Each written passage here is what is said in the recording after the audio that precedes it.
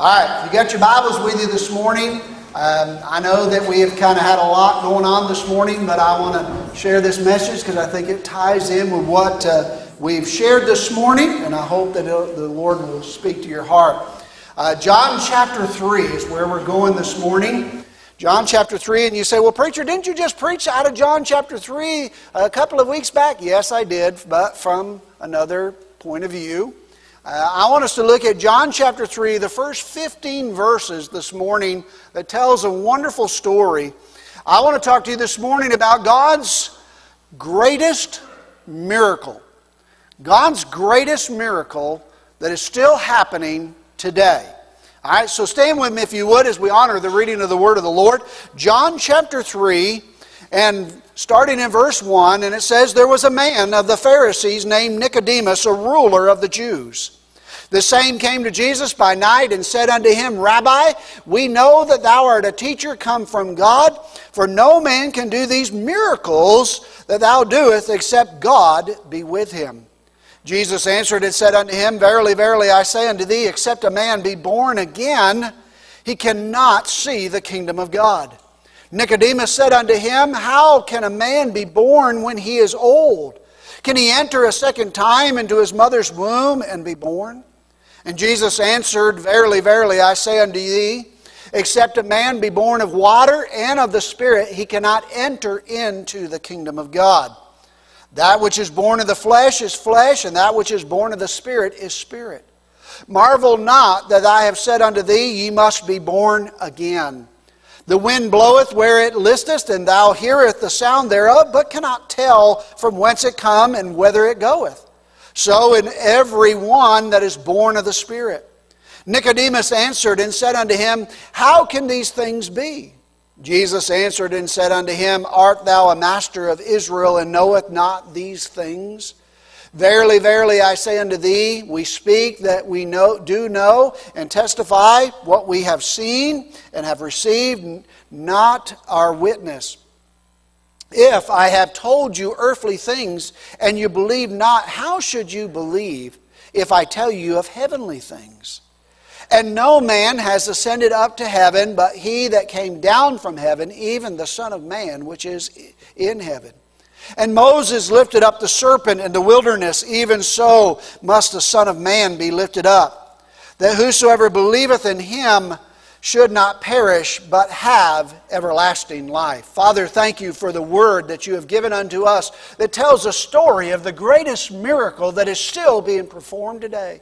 Lord, I pray that you would hide me behind the cross, that you'd move me out of the way, that it not be my words, but your word that you have put together for this day to back up that which you have said and heard and the testimonies that have been shared this morning. May the Spirit of the Lord move in the hearts and lives of people, and if there's one who does not know you today, may they experience the truth of the greatest miracle yet to be performed in their life. We ask it in Jesus' name. Amen. God bless you, and you may be seated this morning. I wanted to tell you that there is a great miracle that the Lord Jesus is performing today, and if you have not experienced it, you can be a part of it. I wanted to begin by telling you a story. A man and a wife, now this always ends well. A man and their wife went out on an afternoon drive in the mountains. As the sun began to set, the wife mentioned to her husband that they were low on gas. She pointed out the gas station in the mountains were not numerous in the mountains as they are in the city from which they were from. She suggested that they go back to the gas station that they had just passed. Like most husbands, the man refused to listen. Instead, insisted that he knew when and where to get gas. After several miles, he spotted an old country store with a single antique gas pump out front. It was old, and he wondered, is it really going to work? The husband went inside to ask about the pump, and he was relieved to discover that the old pump still worked and there was gas. The husband thought, "Phew, everything's working out great now. My wife was wrong and I was right for once." He says, "I was lucky, but sometimes luck is better than being good." He paying for the gas, looked at the old gas attendant there, and simply said to the old mountain man, "It sure is good to be alive, isn't it?" The old mountain man replied, "Can't say. I ain't been any other way." For those of you that don't get it, you'll get it on the way home. Okay? You ain't been any other way but alive. Yet. Alright? The message of John chapter 3 is about being another way. It's about being another way. Being born again another way. Some of you know what it is to be lost and yet be found. You know what it is to be dead in your sins but yet made alive in Christ through a new birth that Jesus Christ gave to us because of what He did on Calvary's cross and the resurrection of the tomb. Others of you can experience this new birth today, and my prayer is that you will. A commonly used phrase today in our world is a phrase that we oftentimes hear, born again Christians.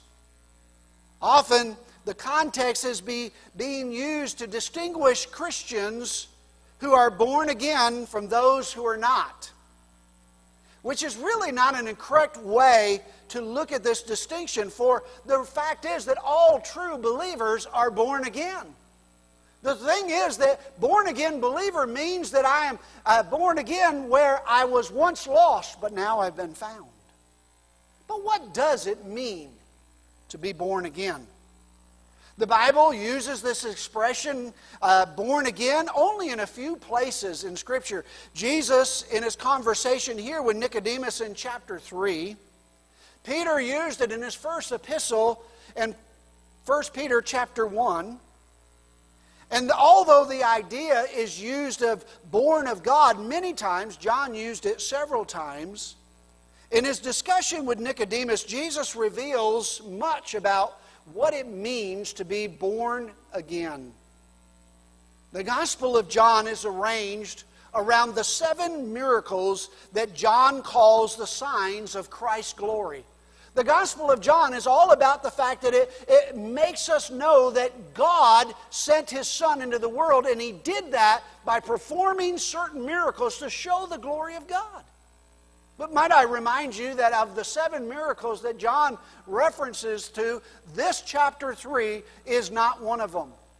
But I think that there is a great miracle that is taking place. One of the reasons why I guess John didn't consider it a miracle is because as we read the story, it doesn't seem as though Nicodemus responds to the gospel of Jesus Christ through salvation. But the majestic promise that God made to Nicodemus that day about being born again qualifies as one of God's greatest miracles. And what makes it the greatest miracle of all is the fact that after 2,000 plus years, God is still doing that in every heart that opens their life up to Christ. His Spirit comes in and makes us born again. I don't know about you, but that's a great miracle. It's happening over and over and over again. And the gospel has to be preached. The message has to be shared. The love of Christ has to be given. And then the Spirit of God has to draw us out of our sin into His marvelous light in order for us to be born again. It is a great miracle because of the magnitude of the gift and the fact that this miracle is performed in hearts and lives of both children and adults, both young and old. Christ is offering unto us today that miracle of everlasting life if we will receive. Now, I want us to look at a few things. First of all, as we look at the encounter with Jesus, it reads like a 3-act play, beginning with a description of an inquiring man named Nicodemus. Act 2 consists of a dilemma where the main character is presented with an interesting and intriguing mystery. And then the 3rd act shows up that Nicodemus is given an opportunity to resolve the mystery that has been presented to him. An opportunity for, like all of us, to respond to the gospel of Jesus Christ in one of 2 ways. We either say, yes, Lord, I'm willing to receive the gift that you're offering, or no, thank you, I'll do it my way. So I want us to begin by looking at inquiring minds need to know. You see, inquiring minds need to know that God is offering unto us a gift. Though we find several harsh criticisms in the Bible about Jewish religious leaders, the Scripture describes Nicodemus in a certain way. They tell us that he is a devout leader who is genuinely seeking divine truth. He's a seeker. He's intrigued by the very things that Jesus is doing, and he comes looking for answers. You know, today we have many seekers. We have people that come to church on any given Sunday looking for something. Now, I don't always know what they're looking for. I hope that it is a relationship with Jesus Christ, but sometimes it's not. Sometimes they come looking for a relationship with other people. Sometimes they come looking for good music programs. Sometimes they come seeking just somebody that will listen.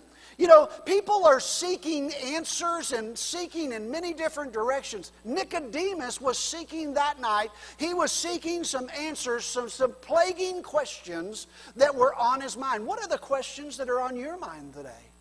What are the things that you're seeking? What are the things that you're needing? What are you looking for when you come to church on any given Sunday morning? What is it that you want to take away from this time, from this hour as we spend it together? I hope that it is more than what you hear me say. I hope it is more than what our choir sings. I hope that you are coming looking for a closer, deeper understanding of who Christ is and how you can live for Him and how you can have a better relationship with Him.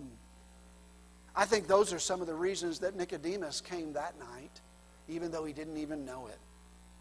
You see, as practicing Pharisee, we can conclude that Nicodemus was religious, and we already heard a testimony about that idea of religiosity. We know that he was politically active. He was educated. He was financially secure. He was a respected leader in his community. For his day, Nicodemus had everything the world seemed to offer. What did he need Christ for? If he had all of these things, what did he need Christ for? He possesses a sin-sick soul that needed God's amazing grace to deliver him from sin. Just like all of us, we are born into this world with a sinful nature. We're born separated from a relationship with God. But as I told you last week, God created in all of us an area within our heart that is an empty spot that only God Himself can fill. Many people in our world are seeking all kinds of things to fill that void, only to find out that relationships and drugs and pornography and sex and all the other things that this world is offering leaves us empty in that spot. And what we need is Jesus. So as we look at this seeker, we find that Nicodemus, the seeker, twice the Gospel of John tells us that he came to Jesus at night. Why the nocturnal visit? Well, there are several possibilities perhaps, and I want to give you just three very quickly. First of all, the first one that comes to mind is for fear. Fear that if he was seen asking or communing with Jesus, it would disrupt his standing among his peers. We're told that fellow Sanhedrin members like Joseph of Arimathea hadn't publicly identified himself yet with Jesus because he feared the consequences of the Jews. Was Nicodemus afraid? Perhaps. Perhaps he seemed bolder since he stood up for Jesus in the meeting at the Sanhedrin. After this encounter, he said that, well, there's things that we might want to consider, but he only went so far. Then maybe it was that it was out of caution. Maybe he came at night. Probably caution fits Nicodemus the best. He doesn't want to be seen endorsing the teaching of this new Galilean's teachers until he is sure that he's different from all the others that proclaim to be from God. Talked about this in my Sunday school class this morning as we were talking about Antichrist, those who are against the things of Christ. We need to be careful that we check the sources of what we're reading, what we're hearing, what we're studying to make sure they align with this Word before we jump in and say, I'll take it. If it doesn't align with Scripture, as we heard in the testimony, it's time for us to cut and run. And Nicodemus wanted to make sure that what Jesus was spouting was that which was from God. And then thirdly, perhaps it was accessibility. You know, the Bible tells us that wherever Jesus went, a crowd of people came, and it was hard to have an intimate conversation with Jesus in the midst of a crowd of people asking Him to perform miracles and do this and to do that and to do all kinds of things. Perhaps maybe He came thinking, this is my time for me and Him just to sit down and have an intimate relationship with God. Nighttime was probably a good choice for any eager seeker. Notice how, if you read the story, how Nicodemus approaches Jesus. He says two things about him that we need to understand that tells us that Nicodemus didn't look at him as a quack, but as a possible voice from God. He first of all calls him Rabbi. He says, Rabbi, which refers to, in the Hebrew, as the Great One. Nicodemus acknowledged the legitimacy of Jesus' teaching role, though Jesus was not educated like Nicodemus and so many others under the best school of the rabbis. Jesus had, of course, we know, according to his younger days, at the age of 12, he impressed the teachers and the Pharisees and the religious leaders in Luke chapter 2 when his mother and father found him sitting among them asking and answering questions that was far beyond any 12-year-old's ability. Nicodemus gives Jesus high praise by calling him Rabbi, saying that which you are spouting, that which you are teaching, it is not from here, it is from somewhere else. Listen, let me tell you, the reason that we are encouraging you to read the Bible throughout the year is because this word is not from man, it is from God, and it is for us in troubled times. Nicodemus said, Lord, what I'm hearing, what I'm seeing, it is for us, for now, during troubled times, I need to hear more. And then he calls him a teacher that comes from God. Unlike some of the other fellow Pharisees and religious leaders who claimed that Jesus was none other than a crazy man calling upon Satan to do the miracles that he was doing, Nicodemus recognized his divine origin. Jesus' miracles came from heaven above. Lots of people had seen Jesus' miracles and have been attracted to him. But the Scripture says that while Jesus was in Jerusalem at the Passover feast, many people saw miraculous signs that he was doing and believed in his name. Nicodemus was one of those who became a seeker, who became an inquisitor, who wanted to know more, because this man was not like every other man. This man was from God. Yet he isn't a true believer. He isn't fully made the leap into receiving the miraculous touch that God, through Jesus Christ, gives to all who believe. Listen, I'm thankful that close now to 40 years ago that God stirred my heart and told me that Jesus just wasn't something that we did at church, but Jesus was someone who came to save me from my sins. I'm thankful that He performed a miracle in me that took that which was dead and made it alive. And He can do it with you.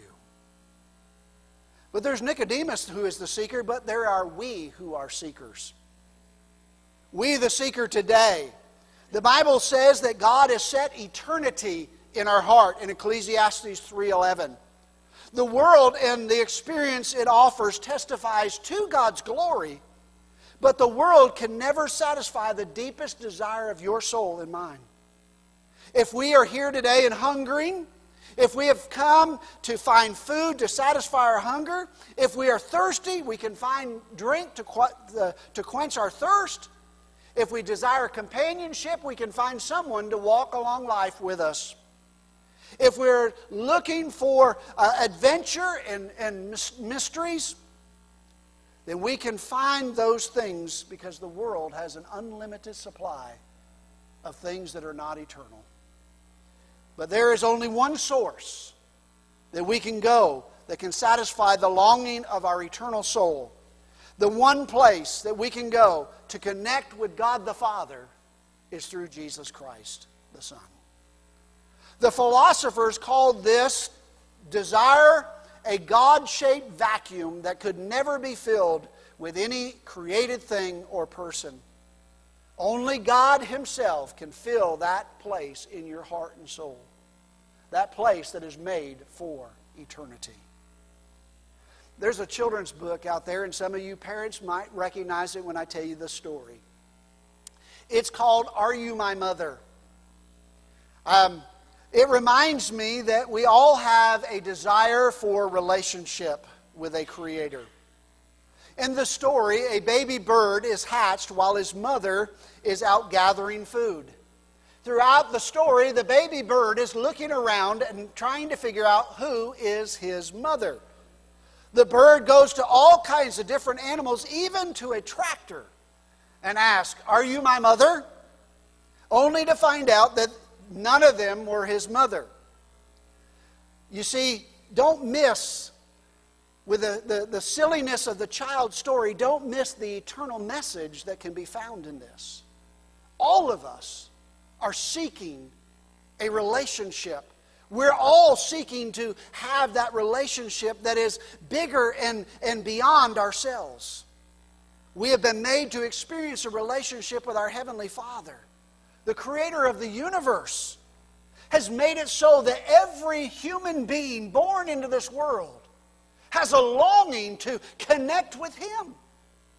But yet the Bible says that our sin drives us away. We love our sin, our darkness, better than we love the drawing of our spirit. But for those of us that long to find that relationship, to long to seek and to look until we fill that gap that is missing. And the only place is in our Father. If you're inquiring today, if your soul is looking today, wondering about a relationship with our Heavenly Father, let me remind you that today is the day in which you can have that relationship. You can put all of the seeking aside and find what you've been looking for. That which has been drawing you, that which has been calling you, that which has caused an emptiness in your heart, so to be filled to overflow. When Jesus comes in, He doesn't just half fill us, my friends. He doesn't just fill us to the full line. When Jesus comes in, He fills us to overflowing. He wants us to spill out on others. So don't put it off. Jesus is here today for you if you're seeking Him. Remember, if you're seeking Jesus, it's only because the Spirit of God is first seeking you. And secondly, an intriguing mystery is revealed. In John chapter 3 and verses 3 through 8, we find that there is a heavenly journey. We're all on a heavenly journey. We're living this life, and we think that we're living this life just to make it day by day. And we oftentimes are told by the world, if you can just get through today, you'll make it. But listen, we're not living for today. We're not living for tomorrow. We're living for eternity. We are alive so that we can spend an eternity with God our Father. We're on a heavenly journey. One might think that Jesus' reply to Nicodemus' statement seems rather abrupt and off topic when Jesus says, Nicodemus, you got to be born again if you want to see the kingdom of heaven. Nicodemus is talking about the miracles that Jesus had performed to discuss the kingdom of God. However, Nicodemus' own presence that night with a miracle worker is a powerful testimony that he is seeking the kingdom of God, to which all miracles come from. Nicodemus is hungering to see and to understand the kingdom that is just outside of his understanding. We're often so eager to understand what it means to be born again that we forget. And we oftentimes miss that what Jesus wants us to understand about the kingdom that is yet to come. Jesus tells us two things that he tells Nicodemus here that I want you to hear this morning. First of all, Jesus reminds Nicodemus that the kingdom of God is spiritually discerned. None of us are going to understand in our lost condition, none of us are going to understand the kingdom of heaven. We're not going to understand what heaven is all about and what is there and what is waiting for all who put their faith and trust in Christ. The kingdom is spiritually discerned. That is, you can't see it, you can't grasp it spiritually unless first and foremost you are born from above. Or as John says, born again. You can't enter into that kingdom.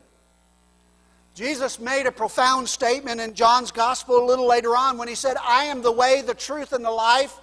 No man comes unto the Father. No one gets to heaven apart from me. Jesus made that statement, said, I am the key, Nicodemus. Nobody gets to heaven unless you are first born of the Spirit. But not only is it as spiritually discerned, he also reminds us the kingdom is spiritually entered. You can't enter, Nicodemus, on your goodness. You can't enter in on your reputation. For some of you, you're thinking that you can enter in on your mother's or father's coattails. They were very religious. They were very right. They had a love for the Lord, and I'll just slip in. I'll just ride in on their coattails. No, it's an individual matter. Every one of us must receive Jesus Christ as Lord and Savior if we ever expect to enter into glory. Children, you can't go in on your parents. Parents, you can't go in on the former generation. And listen, God doesn't grade on the curve. He doesn't look around and say, well, at least you were better than some. No, Jesus says, I am the way, I am the truth, and I am the life. I am the only way. Therefore, Jesus responds to the inquiry of Nicodemus with an intriguing mystery. He says, Nicodemus, you must be born again. But what does it mean? Many of us have heard the phrase all of our life, but yet we fail to grasp the strange and significance of those words to Nicodemus. He had never heard it before. It's no wonder he says, listen, do you not understand? Look at how old I am. He said, look, I'm as old as Joe.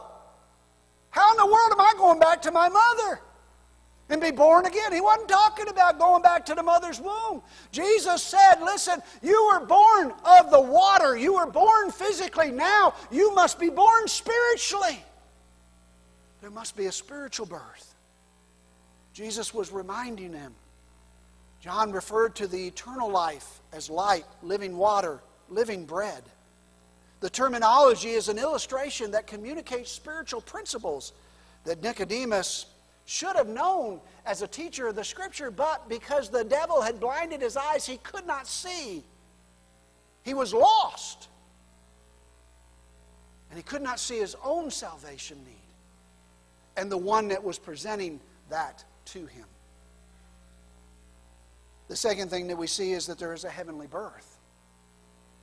And this is in two parts of the heavenly birth. First of all, there's God's part.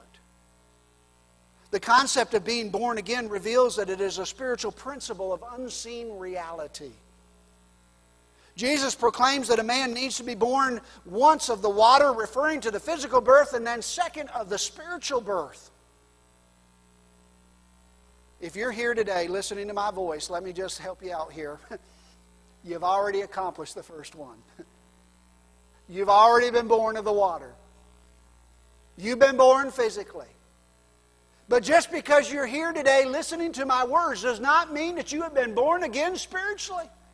Unless you have come to understand what God has done for you through Jesus Christ as your Savior, if you've come to understand that your sin separated you, but His righteousness paid your debt that you could not pay, unless you realize that His death, burial, and then His resurrection was what grants us access to heaven, we will never get there.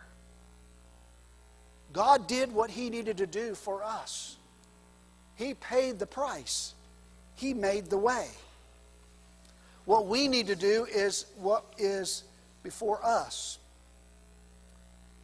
Consider the places that God used this term, born again.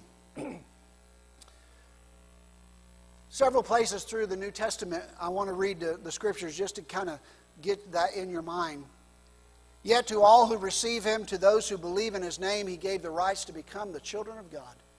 Children born not of natural descent, nor of human decision, or of human hands, but born of God. No one who is born of God will continue in sin, because God's seed remains in him, and he cannot go on sinning because he has been born of God. Everyone who believes that Jesus is the Christ is born of God, and everyone who loves the Father loves the child as well. For you who have been born again, not of the perishable seed, but of imperishable, through the living and enduring Word of God. God said, I've done my part. The second part of being born again is our part. What must we do? So in this context, I believe that Jesus was saying to Nicodemus and to us as well, we must be born anew by our own acknowledgement, by our own repentance, by our own humbling, that we say, God, I am not able to get there on my ability, but I recognize my sinfulness keeps me from you. My sinfulness does not allow me access into heaven. It tells us that we must humble ourselves before God and the Holy Spirit so that we can receive the divine work of regeneration. You can't enter the kingdom of God on your own efforts or by your own merits. You cannot work your way. For by faith are you saved through grace, and that not of any works that you can commit. For we all must surrender ourselves before God.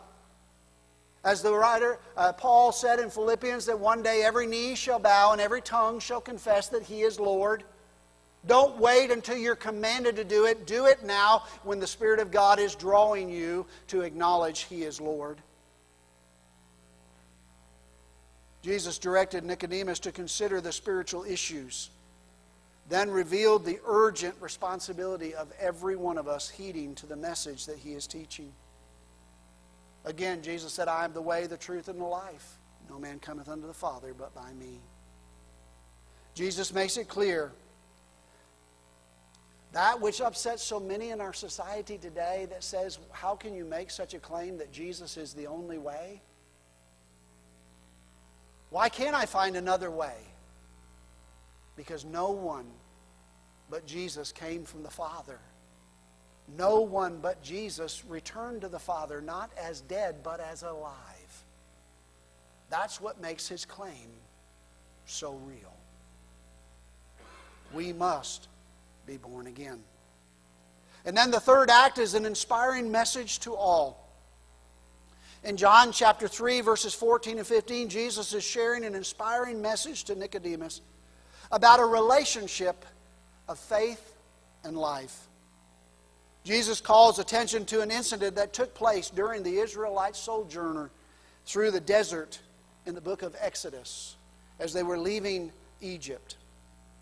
Many of them had sinned and rebelled against God, and God sent a plague upon them, serpents biting them, and when they did, they died. And Moses cried out to the Lord, what can I do? How can I save the people? And God told Moses to make a serpent of brass and bronze and put it on a pole and hold it up, and anyone that looks to that bronze snake, looks up, even though they're bitten, they shall be healed. They shall not die. And so it is that Jesus is saying the same for us. Look up. Look up. As I have to be lifted up, just like the serpent in the wilderness, he who looks to me, though he die, yet shall he live. My friends, I don't know about you, but Jesus wants us to hear that there is a hope in this hopeless world. There is a light in the darkness. There is a Savior that has been lifted up for us to receive.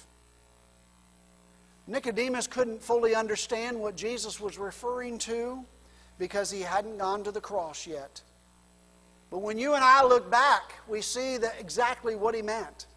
Who are we to look up to? None other than Jesus Christ, who died on Calvary's cross. So that whosoever believeth in him should not perish, but have everlasting life. God so loved the world that he joyfully accepts all races, men, women, rich, poor, young, and old. Jesus simply has come to save the sin-ridden and self-righteous. Not only is being born again available to all, but it is also accomplished by God. A person does not birth himself. This use of this metaphor communicates a biblical truth that without Christ, we will remain dead in our sins, without hope of ever being saved, without a hope of eternal life. The Greek word translated born in the subject of being born again is a way of saying that something happened to us. God is the one performing the action upon that person who is born again. The word also communicates that a person does not have to get saved multiple times. You only need to be born again. You ever hear mountain preachers say that? You know, we need to be born again. Well, it might not be good English, but it's good theology. Because what that really is saying is that you're only born again once. Once you're born, you're born. That's all there is to it. You're saved by the grace of God. It may not sound right, but it sure is right. God's amazing grace is for all who would receive and all who would accept. The Bible says that all have sinned and fallen short of the glory of God.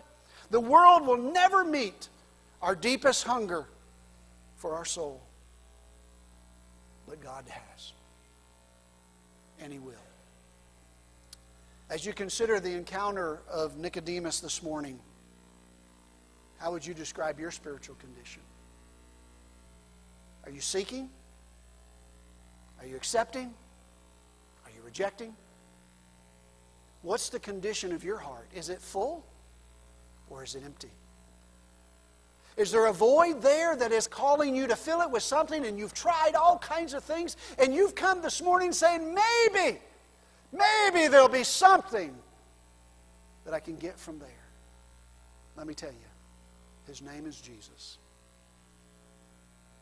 And He's called you here today to receive His goodwill, His good work, His salvation. Will you accept the offer? The offer to be born again today?